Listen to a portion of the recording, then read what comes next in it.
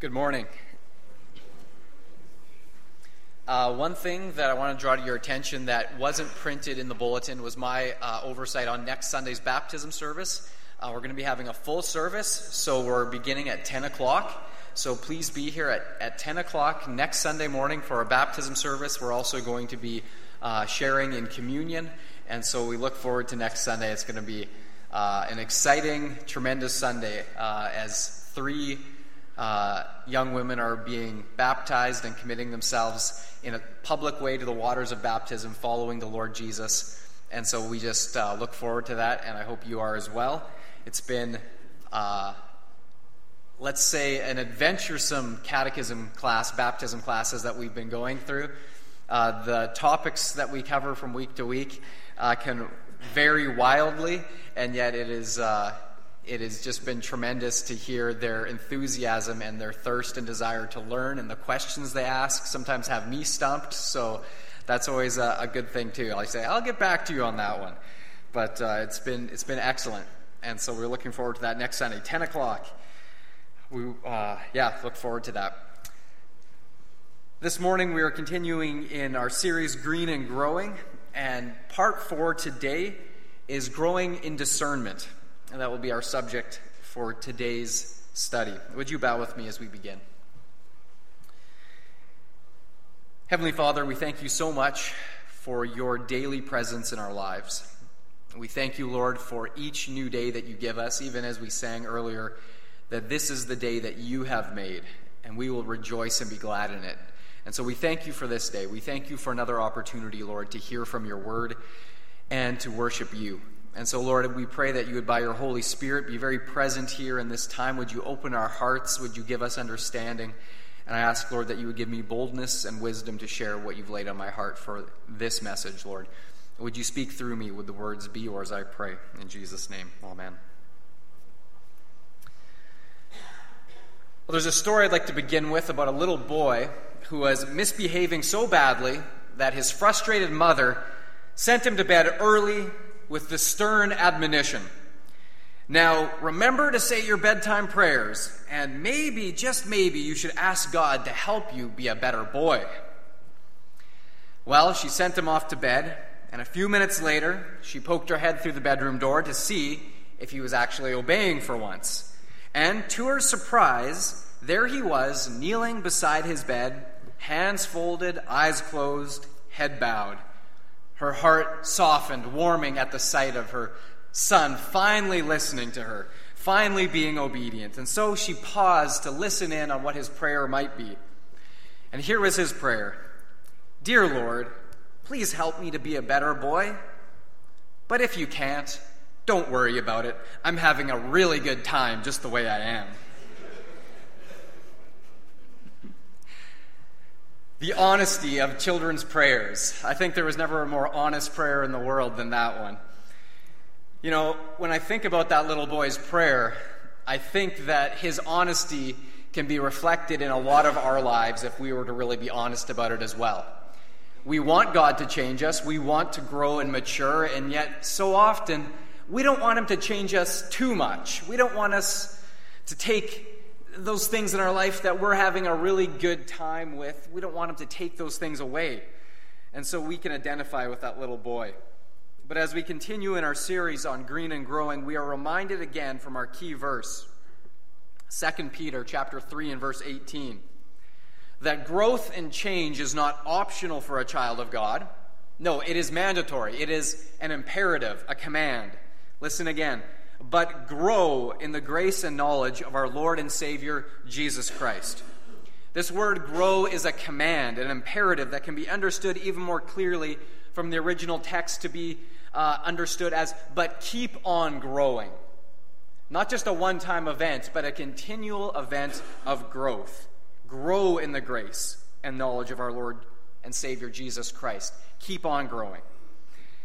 Now, in part 3 of our series, we looked at growing in trust. And it's been interesting how in the couple of weeks since then, in some different scenarios and people I've spoken with who have talked to me about how growing in trust has not been something that happens in a static environment. No, growing in trust is something that happens in a dynamic environment where we are forced to trust, where things are outside of our control to do anything about, and so there's no alternative but to trust that God will provide.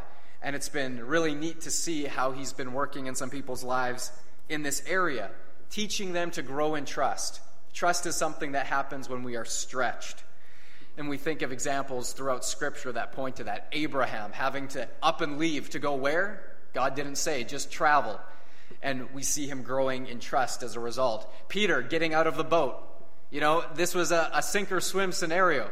He had to trust that Jesus was going to have him walk on the water and not sink.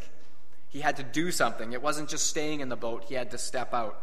And so as we think of growing in trust today in part 4, I want to focus our attention in on something that we don't think about all that often. We talked about it at youth group last night. And the subject of discernment. Now, what is discernment? Well, I want to focus your attention on the type of discernment that Scripture primarily speaks about, which is this: the ability to distinguish the difference between what is true and what is false. So, when we're talking about discernment, we are referring to the ability ability of a person, the skill of an individual to look at something and assess correctly whether or not this is actually true or whether this is false, whether this is good or whether it's bad or somewhere in between, the ability to discern. This is what Scripture is primarily referring to when we speak about discernment. Now, I want you to listen to what the Apostle Paul says, and if you have your Bibles, you can turn there with me. We'll be flipping around to a couple of different passages this morning. The first one I want to draw your attention to is the book of Philippians, chapter 1 and verse 9.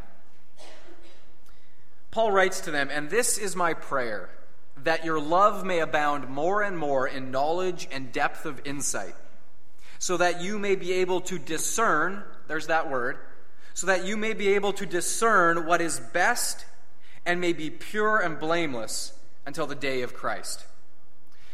Now, discernment is not just a matter of, if something is sin or not sin in the life of a Christian. Discernment is also about being able to see what is best.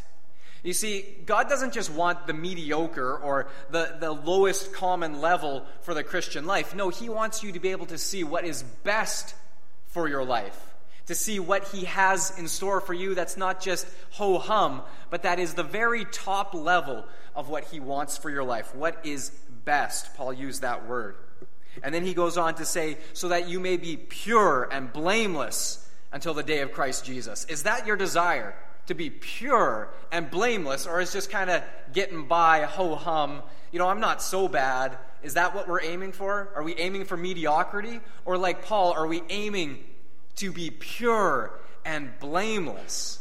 That's a high standard. Blameless, of course, isn't saying sinless or that you've never sinned, but blameless is to point out that we are living free from habitual sin, free from harboring any sin that has been not confessed or repented of, and so we are living blameless before the Lord. That is our goal as Christians. And so Paul says in order to reach that goal, we need to have discernment. And so increased discernment was Paul's prayer for the Christians in Philippi, and I am certain that it would be his prayer for the church in Killarney as well. Now, discernment at its most basic level is something that we all use every single day of our lives, for the most mundane things to the bigger decisions in life. For example, the phone rings at supper time, of course. You're thinking it's probably a telemarketer, but you're not sure, so it could be a family member. You pick up the phone, there's that pause, you're like, oh shoot, I should have hung up, but you didn't.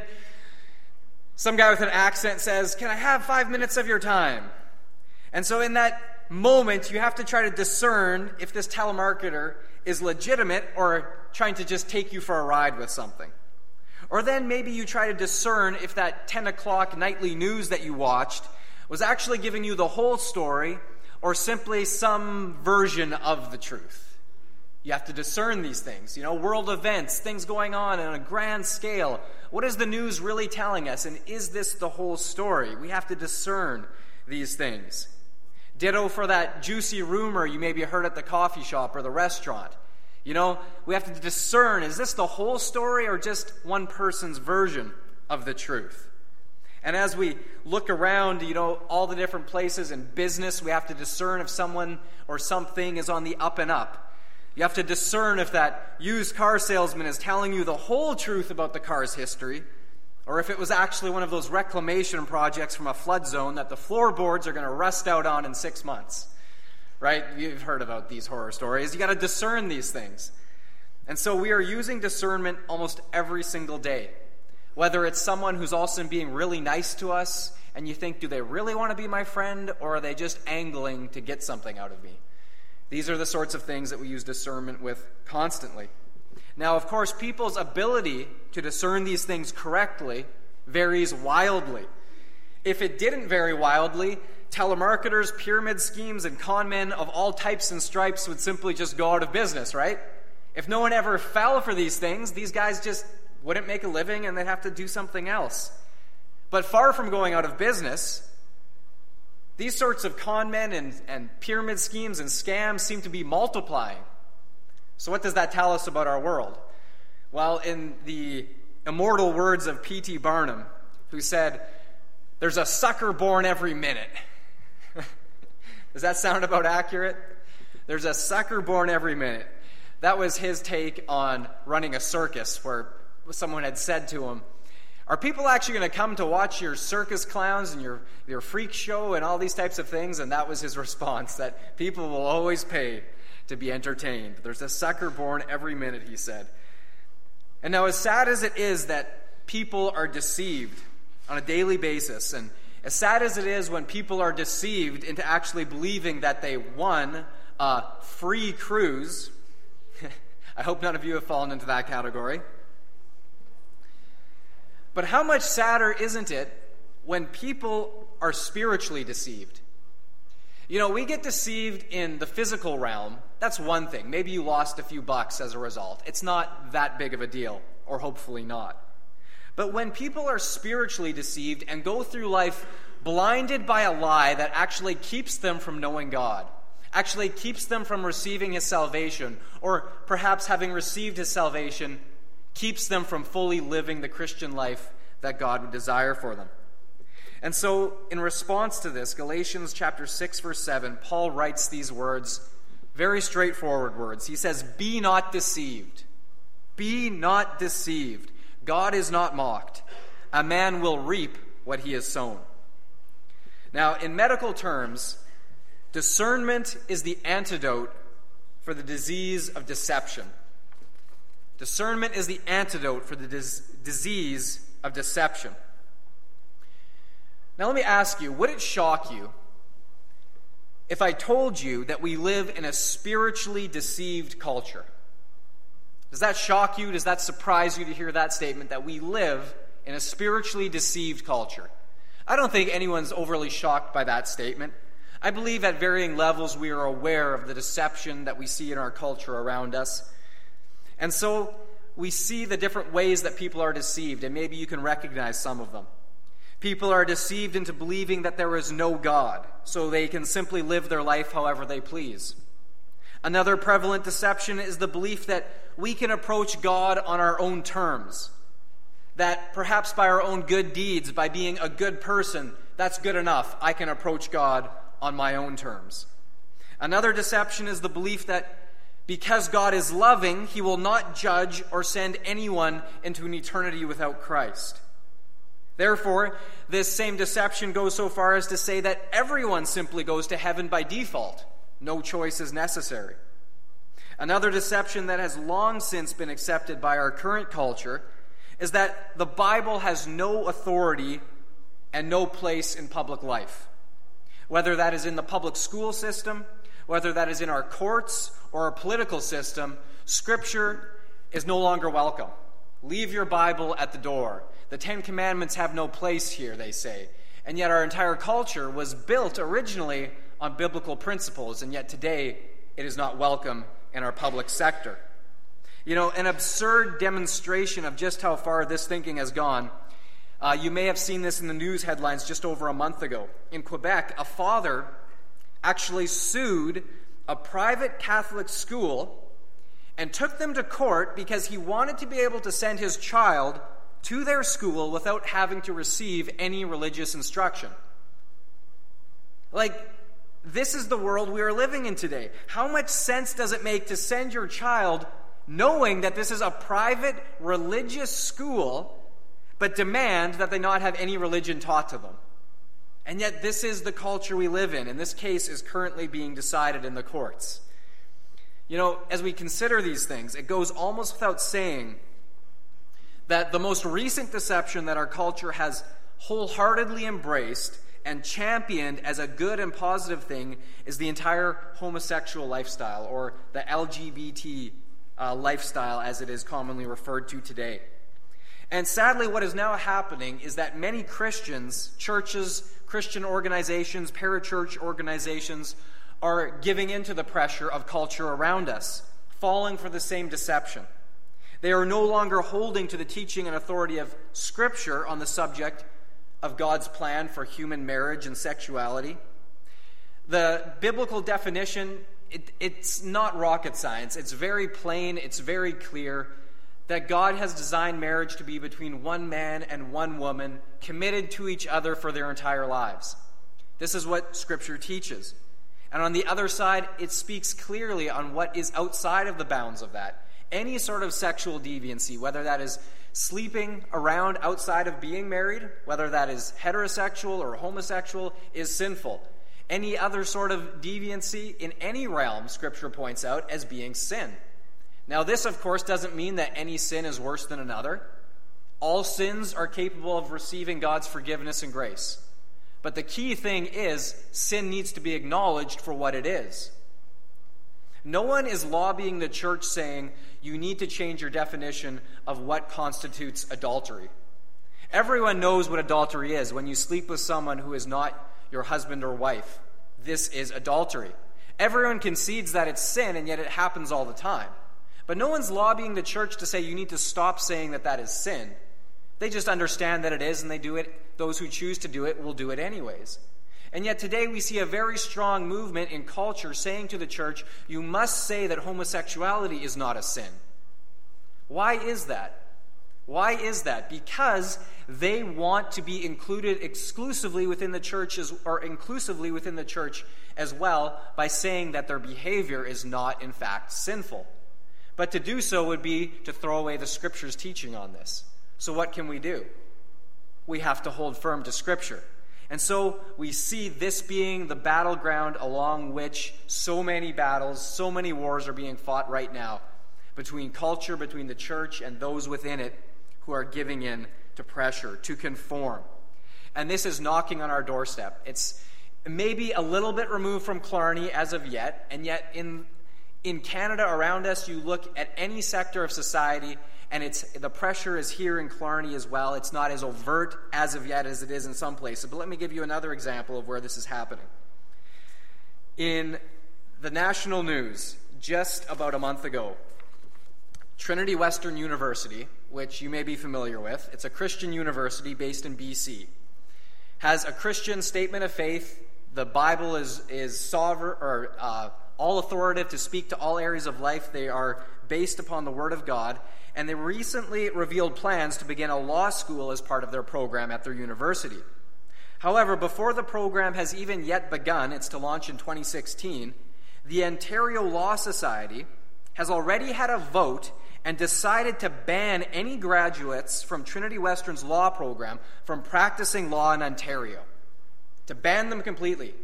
They will not allow them to practice law in Ontario. Why not? Here's the reason. Simply because the school policy requires that their students sign a faith covenant affirming the biblical view of marriage, the one that's taught in this book, affirming the biblical view of marriage, and that students will commit themselves to abstaining from any sexual activity outside of the bonds of marriage that the Bible defines. And so many members of the Law Society of Upper Canada's Board of Directors have not only condemned the school's policy to have this covenant of faith, but they have actually labeled the policy as abhorrent. Abhorrent. How dare a Christian university have a statement of faith requiring that their students commit to a biblical view of sexuality? abhorrent. That is what our culture is saying about what the Bible teaches. In response, the university president, Bob Kuhn, is quoted as saying, "The irony of the situation is that this assault on a small Christian community is being led by a powerful moral majority who seeks to impose their views and enforce conformity and compliance on Trinity Western University as a price for entering the public arena." And so as we look at these things happening all around us, a Christian university, their students not being recognized in the public sphere because of a biblically held view, in light of all of this, the ability to be spiritually discerning is as big a deal as it has ever been. It is of paramount importance that all Christians grow in discernment because the ramifications are eternal. If you are not discerning the signs of the times that are happening around us in our world today in light of Scripture, then we just become like that proverbial ostrich burying our head in the sand. Jesus told us to be like the watchman, watching for the day of the Lord to come. And as we see the signs happening around us, we see the pressure in culture, we know that Jesus said in the last days there will come those who are deceiving and being deceived. And this is what we see happening. The ramifications of this for us as Christians are as important and as weighty as they have ever been.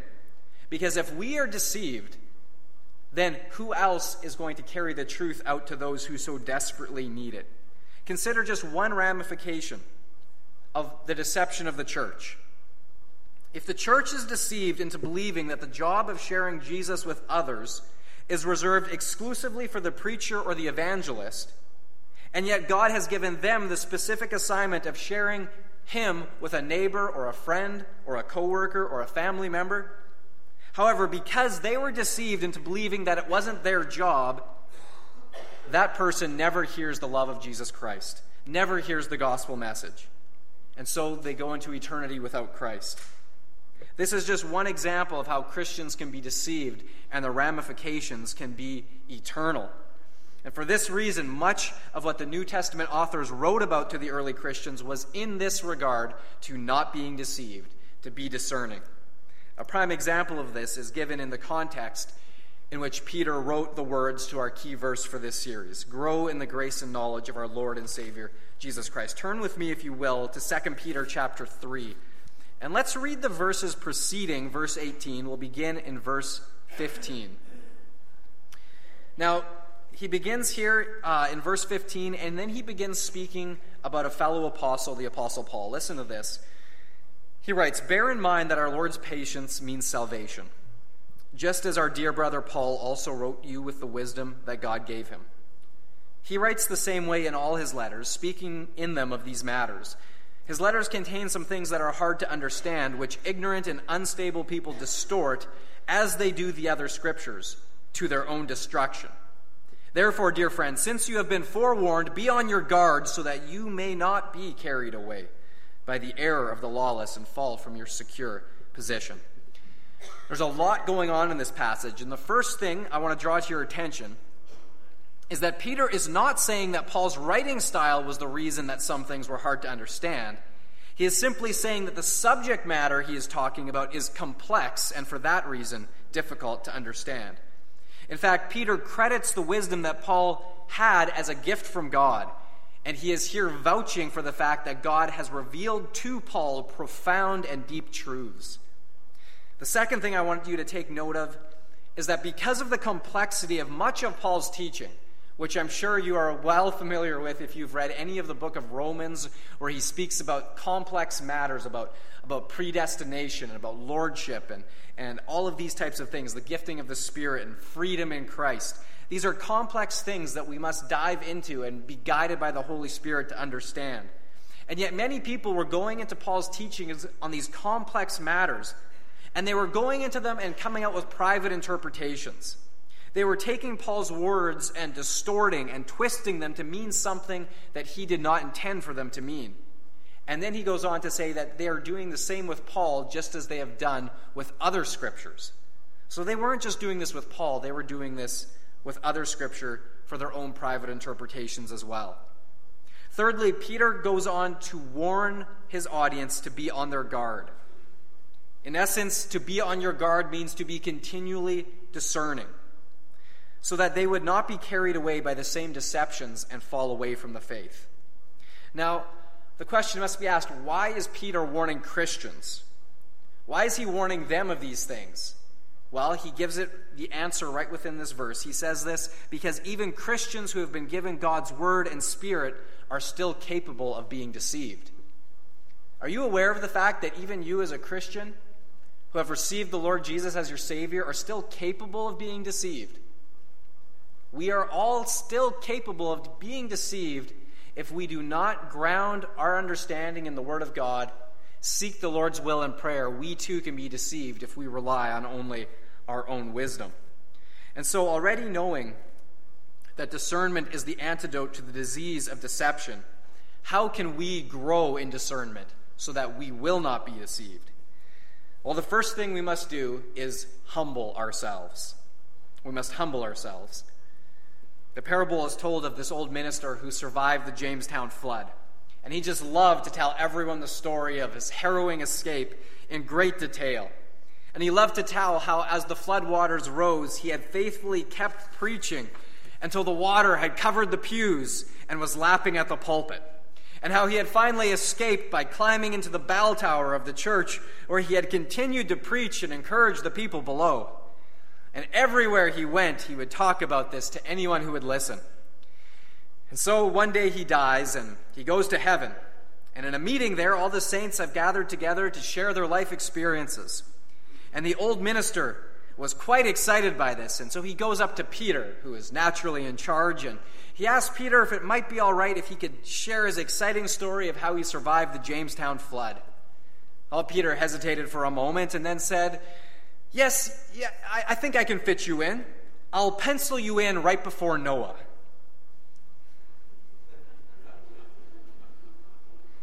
Talk about stealing your thunder. He thought his escape from the Jamestown flood was a big deal. Just wait until he hears Noah's story. In James chapter 4, verse 6, we read, God resists the proud, but gives grace to the humble. God resists the proud, but gives grace to the humble. And we see here the first step to growing in discernment is to have a proper view of ourselves. For if we cannot discern the sin which lurks even within our own hearts, the deception that may even be there today, how can we even begin to discern anything else properly? If we have not allowed God to judge our own hearts and see if there's anything there that doesn't belong, how can we look at the world around us and do any better? Proverbs chapter 3, verse 7 says, Do not be wise in your own eyes. Fear the Lord and shun evil. Proverbs 16, verse 18 says, Pride goes before destruction, a haughty spirit before a fall. And so before any one of us goes so far as to say, I will never be deceived, I will never fall away, I would like you to remember a few examples. One of those being Simon Peter, who declared to the Lord Jesus, I will never forsake you, I will never betray you, I will never deny you, I will go to the death. And in light of this, we must remember, be not wise in your own eyes. We must have a proper view of ourselves and our own weakness. I'd like to share with you the words from an author by the name of Francis Frangipane, who wrote this. Whatever lofty spiritual plane you imagine that you are on, remember, Adam was in paradise when he fell. Before your increased knowledge and religious experience make you overly self-confident, recall that Solomon, the wisest man who ever lived, wrote 3 books of Scripture, yet he fell. Yes, even in your deepest worship of the Almighty, do not forget in long ages past, Lucifer himself was once in heaven pouring out praises to God. We have all seen many who have fallen. Jesus warned that the love of many would grow cold. Do not presume that it cannot happen to you. Our enemy has been deceiving mankind for thousands of years. These sobering facts, put into such clear terms, should give us all pause to humble ourselves before God. To humble ourselves and ask, is there any area that I have been deceived that I am unaware of? Is there anything within my life and my daily habits where I am actively being deceived and I don't even know it? Is there any area where I am currently at risk of being deceived that I have not yet properly discerned so that I can be on guard against it? And we must allow God and His Holy Spirit to search our hearts in the light of Scripture.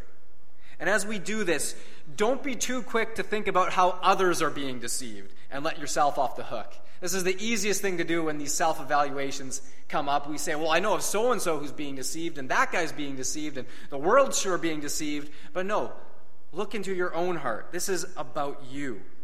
You must humble yourself before God. I must humble myself before God because we need His grace. Unless we humble ourselves, we cannot receive it. Remember, God resists the proud, but gives grace to the humble.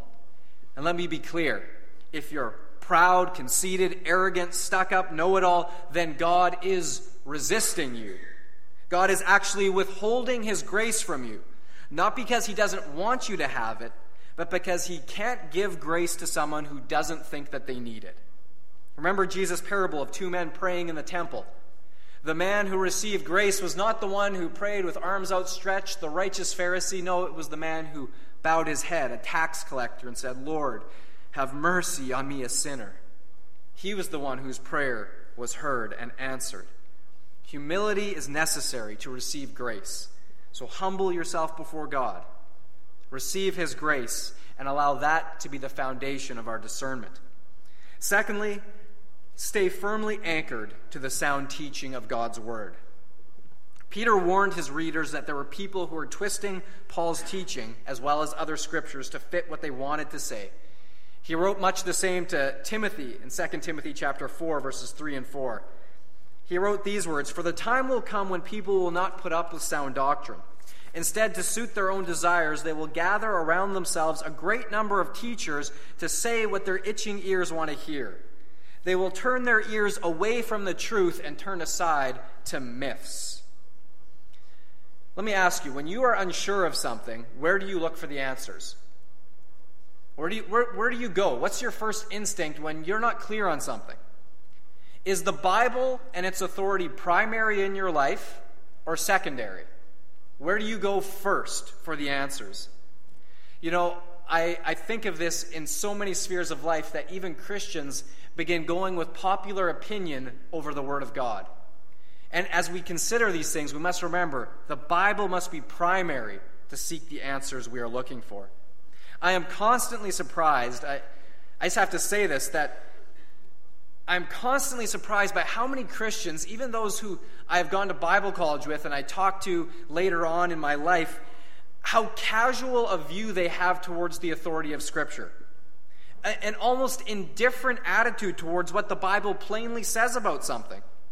You know, for example, a passage that speaks so clearly, 1 Corinthians 6, verses 9 to 11 says, "Do you not know that the unrighteous will not inherit the kingdom of God? Do not be deceived. Neither fornicators, nor idolaters, nor adulterers, nor homosexuals, nor sodomites, nor thieves, nor covetous, nor drunkards, nor revilers, nor extortionists will enter the kingdom of God."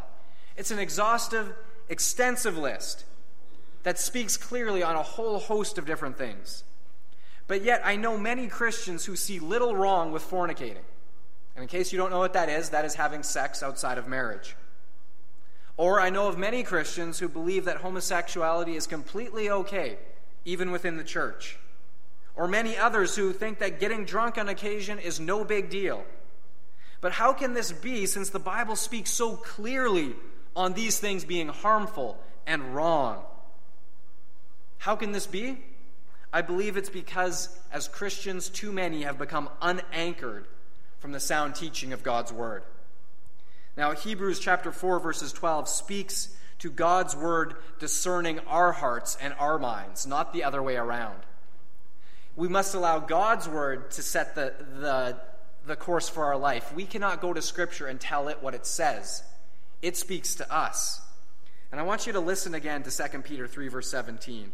"Therefore, dear friends, since you have been forewarned, be on your guard so that you may not be carried away." That term, carried away, is a nautical term that, of course, Peter, being a former fisherman, uses to illustrate a boat floating on the water. James, another former fisherman, uses the same type of terminology in James 1 verses 6 when he says that a man who doubts God is like a wave of the sea being tossed and blown by the wind. Now, go back to the picture of a ship. I heard a great speaker, David Kinnaman, use this illustration of a ship being blown on the water to not be carried away. Now, if this Bible, the Word of God, is our ship, and we see this here as our foundation, we have another boat above it, and here we are tethered to the Word of God. We are the ship on top of the water. The Word of God is our anchor. And as culture blows us one way, we find ourselves over here maybe, but we're anchored to the Word of God. It pulls us back. Then culture blows us another way, but we're still anchored to the Word of God, and it pulls us back. But what happens when we sever the anchor, the cord? Suddenly we're still floating up here, and the first thing we do when we sever the cord, we say, hey, it's not so bad, nothing happened, we're still here, we can still see the Bible, it's down there, it's still good, it's just not all authoritative, it's mostly authoritative. Then culture hits us. We go a little bit further, it's still okay. We can still see the Bible, it's still mostly authoritative, just not quite as authoritative as we thought it was originally, but it's still pretty authoritative. Culture hits us again.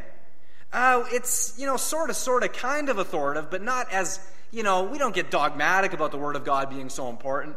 And finally, we've blown so far away from the Word of God, we can't even see it anymore. That's what happens when we sever the cord between the Bible being the foundation for everything that we do and decide as Christians in life. We have to remain firmly anchored to the Word of God. This is integral to our ability to discern anything. Do you love the Word of God? I do. I get excited about talking about it. I love diving into it.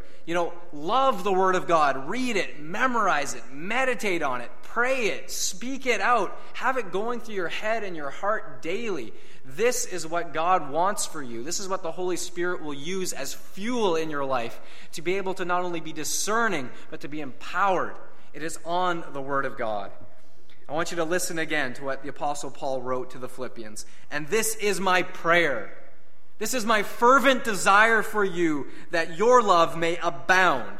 Not just trickle, that your love may be an avalanche, that it may abound more and more in knowledge and in depth of insight, so that you may be able to discern what is best and may be pure and blameless until the day of Christ Jesus. We need God's Word. This is my prayer for you today. Let's pray. Heavenly Father, we come before you today and we humble ourselves. And Lord, we confess that there have been places in our lives where we have been deceived. And Lord, we confess that there may even be places in our lives currently where we are being deceived that we are not yet aware of. And so, Lord, in humility, we ask, Father, for you to search our hearts. Look at our lives. Look at our habits. Look at our thought life. Look at our relationships, Lord, our dating relationships, our marriages, Lord, our every relationship, Father. Would you examine if there's some place we are being deceived? And, Father, would you illuminate that? Would you show us, Father? Would you show us the right path by your word and your Holy Spirit that we must take to follow you? And so, Father, we pray that you would do this work within us today and as we go forward from here. Would you, O Lord, give us a renewed, an inner passion, a burning desire to know your word better, to make sure that we are firmly rooted and established upon your word, that we are anchored to it, that we are not blown so far away that we can no longer see it, Father, but that it would anchor us firm, even whatever storms culture and the world throws at us. And so, Father, we pray that we would be that kind of a lighthouse for the world that is so storm-tossed, Lord, actively being deceived. Would we be a bastion of truth as we stand firm upon your word? May we hold it out for all who would see. Thank you, Lord, that you use us. I pray for discernment. I pray for blessing for each one. In your name we pray, Lord Jesus. Amen.